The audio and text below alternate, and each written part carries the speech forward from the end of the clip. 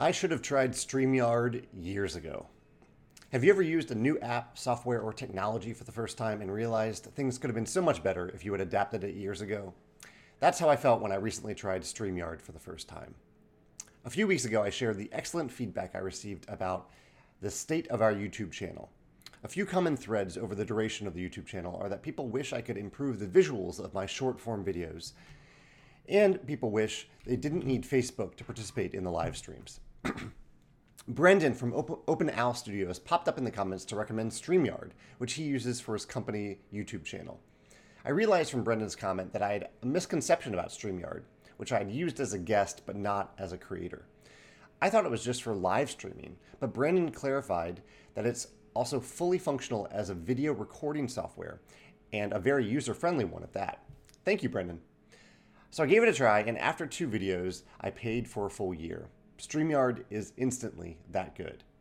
The killer feature for me is that I can add images to the video in real time via the screen share feature, allowing me to continue with my standard approach to short form videos.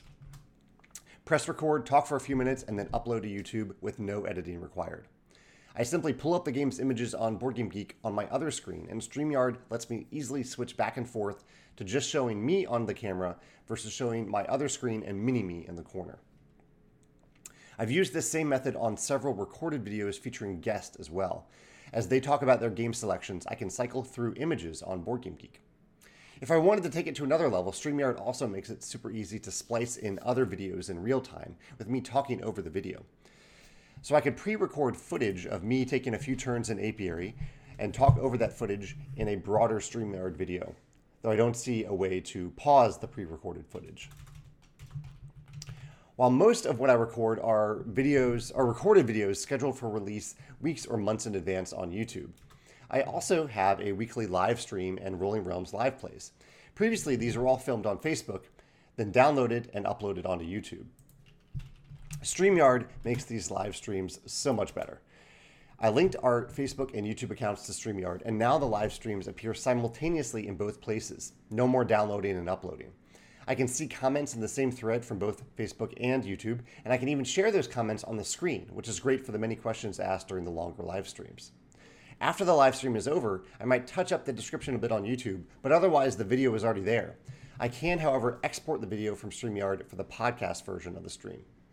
The only minor caveats are A, that the YouTube videos appear on our channel under live instead of videos, and B, that unless I schedule the live stream in advance, even just a few minutes in advance, people on Facebook don't get a notification. Overall, though, I'm loving StreamYard.